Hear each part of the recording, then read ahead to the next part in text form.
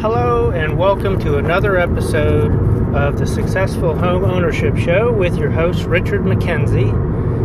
And our company's name is First Inspection Services. We cover the greater Cincinnati area. We also have a location in the greater Dayton area and the greater northern Kentucky area. And today's episode, I'm going to title, Who Am I and Why Am I Here? In other words, who am I as an inspector, a home inspector that is? Well, as a home inspector, I try to be very helpful. That is our job. We try to reduce your risk in buying the house, and we have fiduciary duty to you to look out for your best interests. That said, why do I home inspect? Why do I inspect properties? And what is this all about? Well, I'll tell you a little bit of background. As a former engineer, I got kind of bored with that career. Yeah, it was helpful to a degree. I was working for somebody else, and that's a good thing. It does get you a paycheck, benefits and so forth, and all that stuff. But in the reality, I didn't feel as helpful as I could be. So through a turn of events throughout the years, one or two layoffs, a couple of layoffs from different companies, I landed an opportunity to go into home inspection. Why did I do that? Well, first of all, I've always been very comfortable around properties, doing renovations, knowing how the house works, knowing how a commercial property works, all the ins and outs. And actually, I've managed a 30 apartment building complex. That was not glamorous, and the stories I have could go on for days, and probably someday I should write a book about that for some of the excuses people make for not paying rent and that sort of thing. But that said, being helpful, what is that all about? Well, I tell you what, as a home inspector, I have a different office every day. I have a different customer every day. I have a different setting every day.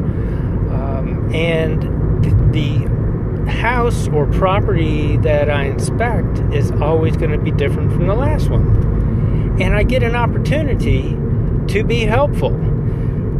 For myself, people have personalities that are all different, of course, and we all have things that drive us. The thing that really drives me, and my friends will tell you this, if I don't feel helpful, then I don't feel like I'm living. So it all boils down to how helpful I can be.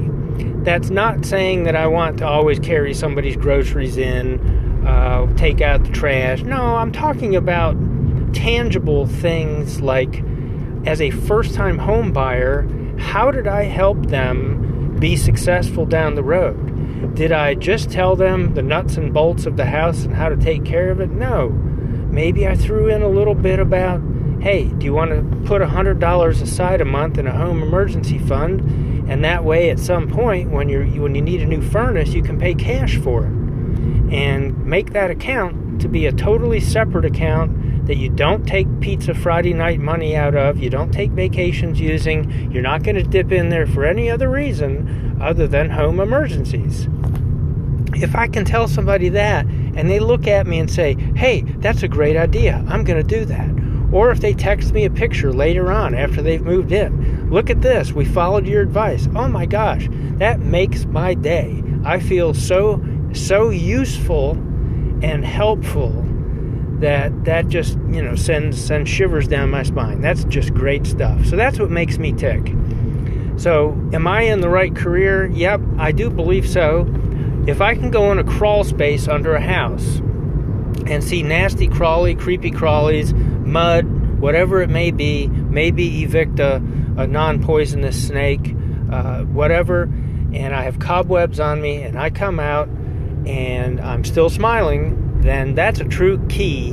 That's the great anecdote that I know I am in the right career. So, that being said, what else makes me tick?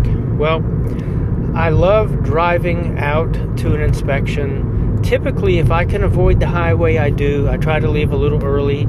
I like to see what's going on in town or wherever I'm going. If there's cornfields and wheat and soybeans to drive past, that to me is great stuff. If I can roll the window down and take in some of that great air, since I do live in the city, I like to take in country air as much as I can and refill my lungs with it.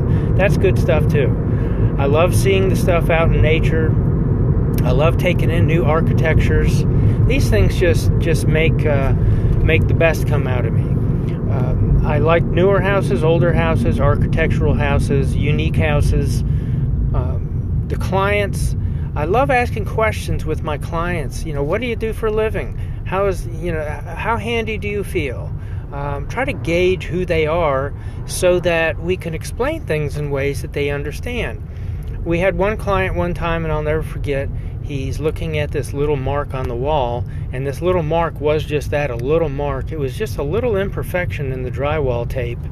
And I remember him saying, "Is this going to be a problem?" Well, at that point I knew I had to dial back my explanations of things, and I had to really point out what are issues and what are not, and the priorities of things, and so forth. Another thing that we have to pick up on, sometimes the client will maybe feel like everything that is going in the report, they're going to make the homeowner fix, no matter how small. Like maybe that mark on the wall I just talked about, a little imperfection in the drywall tape. Well, that's just not realistic, especially on first-time home buyers. Sometimes people go through these different seminars and whatnot, or maybe somebody told them that the homeowner is always going to try to take advantage of you, or the realtor is always going to try to take advantage of you, or you need to make sure of this because the home inspector is going to try to take advantage of you. It's not really like that. It's a win-win scenario, and that's how you want to try to get to be a win-win scenario where all parties benefit. So that being said, it's not realistic to expect your buyer to get everything that they're asking for on the report. And our job is to help them prioritize those things so that their expectations are managed. And of course the realtor needs to do a good bit of that too. That the home inspection is a risk reducer, it is not a risk eliminator. I had a call this morning, for example, of somebody who mentioned that they bought a house 10 years ago and they had us inspect it, and she said that we didn't point out that there was lead-based paint in the house, and now they found out there is. Well, I had pointed out to them, I said, well, go back to your original paperwork and please remember that you did sign a lead-based paint disclosure form because the house was built like in the 1950s. And the other thing is we don't expressly do a lead-based paint test as part of the home inspection. It's a non-invasive inspection of all the readily accessible areas of the home. And we're certainly not going to take a razor knife and slice off part of the wall and stick it in a bag and ship it off to a lab without anybody's permission. Now, if somebody wants to do a lead-based paint test, we're of course going to get permission, and that might be difficult to get permission. Nobody wants a chunk of their house taken off to do that, and there's not always a flake of paint available in a windowsill to use for that. But if the house was built before 1978 or 78 and before, that's going to be lead-based paint. So it just wasn't realistic. So I had to think about, gosh, did I manage their expectations well enough back then? Well, maybe I should have mentioned again, but again, they had already signed the lead-based paint disclosure form. Perhaps they didn't read it or didn't have a clue what it was. So our job really is kind of tricky because depending on how well versed the homeowner or home buyer is with the home buying process, they could very well have questions all over the map, and we have to try to decipher what is going through their mind. Are they scared? Are they looking to get out of the home purchase and have buyer's remorse already? Or are they so excited and they're not taking things seriously and they've got a tape measure, they're measuring where the furniture goes, and they're not even listening to us? So another one, for example, this morning, arrived at the house, and this was actually just a few minutes ago, and I am recording this as I drive back to the office. But that said, the client was there, and her mom was there, and her future mother-in-law was there, and the realtor was there, and it was really just a kind of a chit-chat session about everybody being so excited about the house and so forth. And I didn't want to be a bad guy, but I said to the client, the buyer, I said, well, I hate to break into your conversation, but can I borrow you for the inspection? I said this to the buyer. I said, I really need you to kind of stay with me as we go through, because, of course, you're going to be the one buying the house and looking after the house and fixing it, and not fixing it, but taking care of it and doing the maintenance and so forth. So I need to show you everything about the house so that when you get the report, you understand everything that I'm saying in there.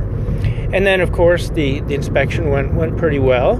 There were some unique things about it, but these aren't things that, none of these things are things we haven't seen before. I will say that there was one unique item that really is a head scratcher. It's going to take a little bit to figure out. And that was, well, our company is one of the few that does pool inspections. So we're inspecting the pool. And at the bottom left rear corner of the pool is the lowest point in the backyard. And the backyard backs up to a pond. That's a neighborhood pond. And yeah, there were actually geese out there, and it was kind of hard for me to get to that corner of the pool because Mama Goose and her 10 goslings were out there, and she was all pissed off that I was walking where her baby geese were, which I think are goslings. Maybe I'm right, maybe I'm wrong, but whatever. And that lower corner of the yard also is where the sump pump discharge pipe, which is underground, and the left rear corner of the gutter downspout may be emptying out.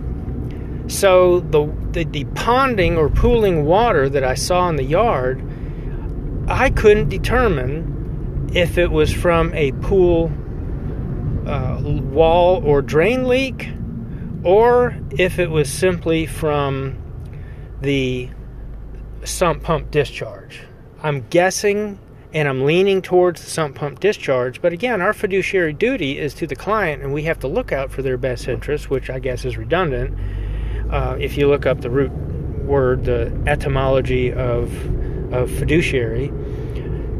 And so I did explain to her that I want her to have a qualified pool technician to determine if that pool is losing any water, if any.